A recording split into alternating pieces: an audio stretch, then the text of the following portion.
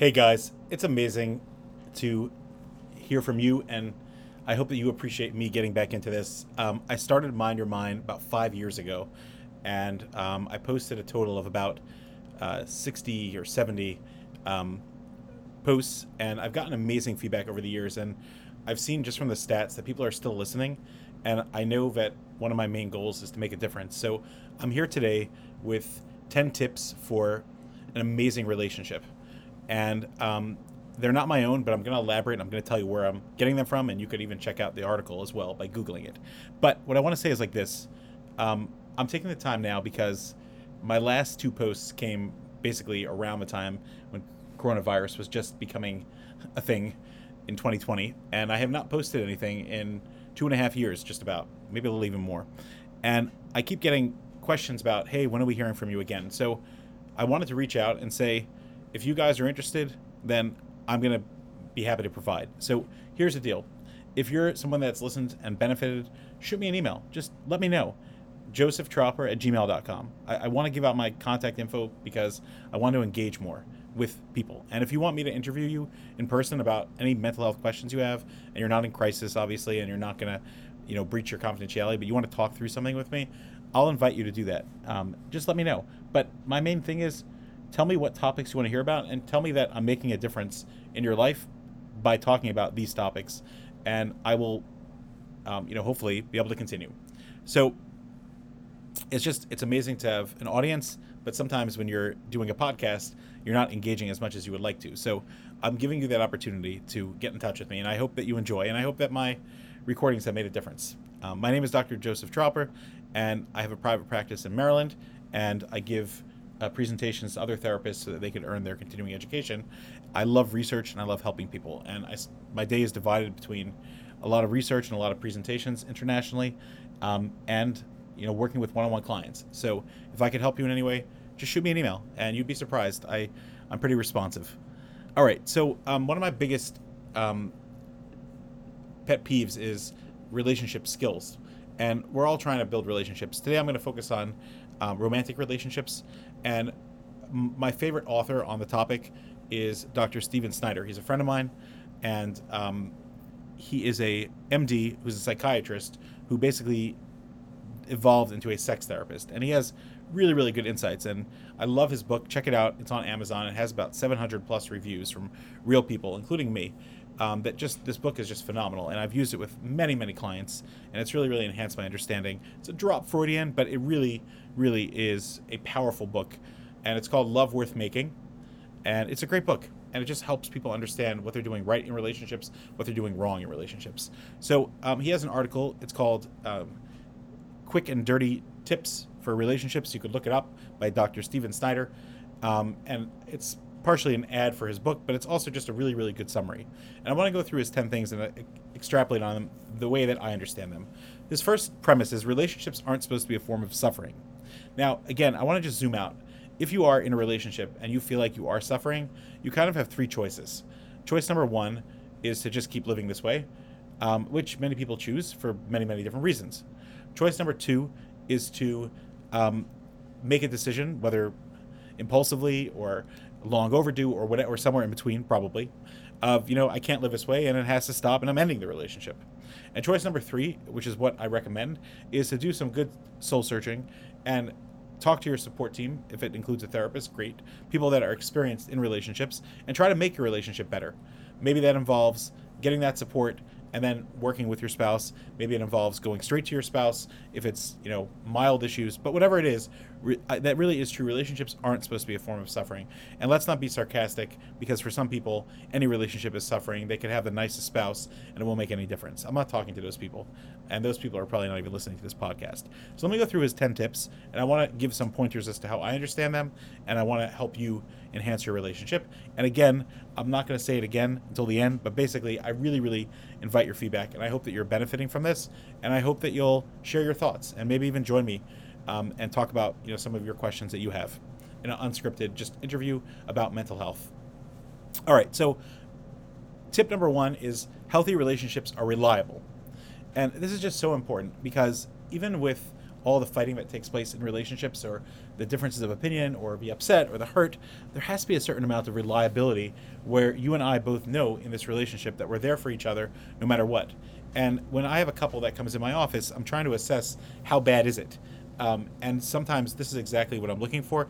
I'm looking for actually three main things. I'm looking for a couple that could laugh together. And I learned this from Esther Perel. Couples that laugh together stay together. And if that laughter has been lost, then usually it goes from, I'm looking at, is it mild, is it moderate, or severe? It's usually pretty severe.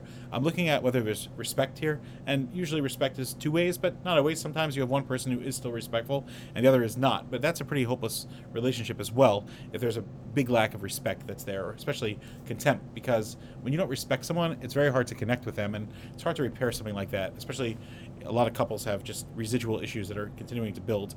But again, not that you should walk away hopeless, but just walk away thinking to yourself like, okay, I really need to get some outside help with this. And then the third thing is the reliability. Are people still functioning in the areas that they should be functioning in? And it's beyond the scope of this conversation exactly what those areas are, and I don't want to just give you a half-baked thought, but basically there's a lot to say there. But healthy relationships are reliable. And again, when you're listening to this, also, the fourth thing that I'm looking at is self-responsibility. A lot of couples, say, well, my spouse is doing all these 10 wrong. That's probably not going to get you anywhere, even though it might be true. But I've rarely seen a couple where focusing on the other person doing something wrong has gotten them anywhere. So focus on you being more reliable. And then, of course, invite your spouse into that relationship and goal. Number 2, people in healthy relationships give each other lots of reassurance. I remember I had a couple I was working with, and one of the man was very, very insecure in some ways, and the woman was always saying, he's so insecure. Now, this is a very, very thin line, because she's right that it's not her responsibility to make him feel secure. But when I got to know them, I saw that a lot of his insecurity was coming from things that she was doing that were very hurtful and that were making him feel insecure in the relationship. And don't worry, I've met plenty of men that create insecurity in women. So this is not a gender-specific thing, and it's probably more common that way as well, to be honest. So it's healthy and normal to have a need for reassurance, and it doesn't mean there's anything wrong with you. Now, to have a codependent relationship where everything revolves around one person and their thoughts and feelings is a whole different discussion.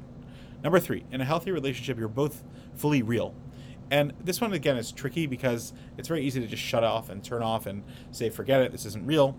But it's very important that in a relationship, both people need to be able to feel like they can bring their honest self there. Now, I'm not talking about my honest self and telling you my deepest, darkest fears and upset that I have about you, because that's a very vulnerable thing, and not every couple could do that right away without help, although I would hope that the goal is that you can.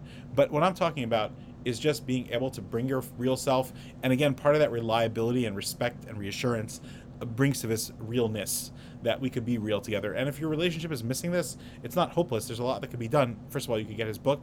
Second of all, you could reach out for help, which is really what I'm encouraging as well. Or third of all, you could get Gottman's book called 8 Dates, which is a great book on just connecting with people, connecting with your spouse, and just work through that together. Again, if you're dealing with mild issues or even sometimes slightly moderate, you could do it. If you're dealing with, very moderate to very, very severe, then obviously you need to reach out and get help right away. Number 4, a healthy relationship should feel relaxing. Now, let's talk about what this means and what it doesn't mean. A healthy relationship is a place where two people thrive and grow. And that's really the goal of the relationship, where each person, again, with the reassurance and reliability and realness, create relaxation. There's room to grow in healthy relationships, Snyder says, and he's right. And that's really what the point of the relationship is. It's so that we can both grow into individuals and also as a couple, as a team. Now, this doesn't mean that if you have an anxiety issue, that means it's your spouse's problem. And that means you have to get help for yourself. But it does mean that there's a certain sense of belonging, relaxation, and safety that each partner creates for the other one. Number 5, a healthy relationship should strike a good balance between we and I. And I've said this many times, that healthy relationships, there's always a balance of how do we do things together as a couple and have couple time, and each of us might have different definitions of what that looks like. The research does show, by the way, that healthy couples spend about a half hour a day talking, and about an hour to 2 a week doing something fun. Now, you might roll your eyes and say that's impossible, but I can promise you that divorce takes a lot more time. And I don't mean to be one of these, threatening, so to speak, types. But what I do mean to say is that you need to make time, and things that are important we make time for. And I've said this on many, I know I'm pretty consistent. Something that's definitely a word that a lot of people use about me. And one of the things is I'm a father, so I'm a little repetitive too sometimes. And I've probably made that father joke hundreds of times. So you might have heard it before. But the consistency is that I often recommend the same things. And I've been counseling people for almost 2 decades, where I've been involved with relationships and personal growth and other things. And I'm very, very proud of the experiences I've had. And obviously, when I first started, I had many, many ideas and many influences and much supervision, etc. But my experience with tens of thousands of hours of therapy and consultation and supervision and training and just interacting with literally tens of thousands of therapists around the world, quite frankly, which is an honor. I see that there's a certain universality to what we do, and I've learned that this balance between we and I is very, very important in almost every relationship, and making time for each other is very, very important, and it's very universal to think that I don't have time. By the way, welcome back. You know I'm a quick talker, so I hope you're following. And some people tell me that they can't even listen to me on double speed. Some people say that I still speak too slow, even on double speed. So it's all your preference. Number 6, we're halfway through. In a healthy relationship, you should care about each other's feelings, but not too much. I love that one because, again, it's that healthy balance where you exist and you're important, and I listen to you, and maybe I hurt you, maybe I did something wrong, but I'm listening to you. But not too much in that I become codependent on you and that everything revolves around you. And this is a very, very healthy balance. And a lot of times we hear our spouse maybe say, "You don't even care about me," etc. A healthy person could say that, but a healthy person also knows the balance of, you do care about me. It's just, maybe you see it differently, or how do I advocate for what I need from you? So there's a healthy balance between advocacy and communication, and this is something that couples could learn how to do for each other in a respectable way. Number 7, in a healthy relationship, you should feel close, but not too close. Now, what does that mean? So really, it's 90% the first part. You should feel very, very close, and 10% where I don't disappear inside you. There's a certain way that I relate to you. There's a certain way that I connect to you. There's a certain way that I rely on you. But I still, continue to be a healthy person. And I do work a lot with couples to be able to teach each person to be their own individual self. And a lot of, couples control each other with fear and shame a lot of times. And some of them do it subconsciously even. But just being aware of that is really, really an eye opener. And I hope that if you're still with me on this, I hope that you appreciate what I just said, so you can work on that in yourself. And that I could work on it in myself. Number 8, in a healthy relationship, you should share a common vision, at least some of the time. And again, I love the balance here, that healthy couples are, working on things together, and they have goals, maybe financial, emotional, spiritual, and things that they're trying to do together. Not all the time, but some of the time. Gottman says that about 60% of all fights will never be resolved, but it's how you deal with that. Remember, Gottman even says, I quote this all the time, that the thing that makes a couple into a couple is the good times that they have together. That's usually why people become a couple. And the main thing that makes the marriage work, or the relationship work, or the commitment work, is the next 30 years of conflict resolution. Those are the most vital skills of how all the stressors of life and jobs and money and health and children and in-laws and family and all the drama, etc., etc.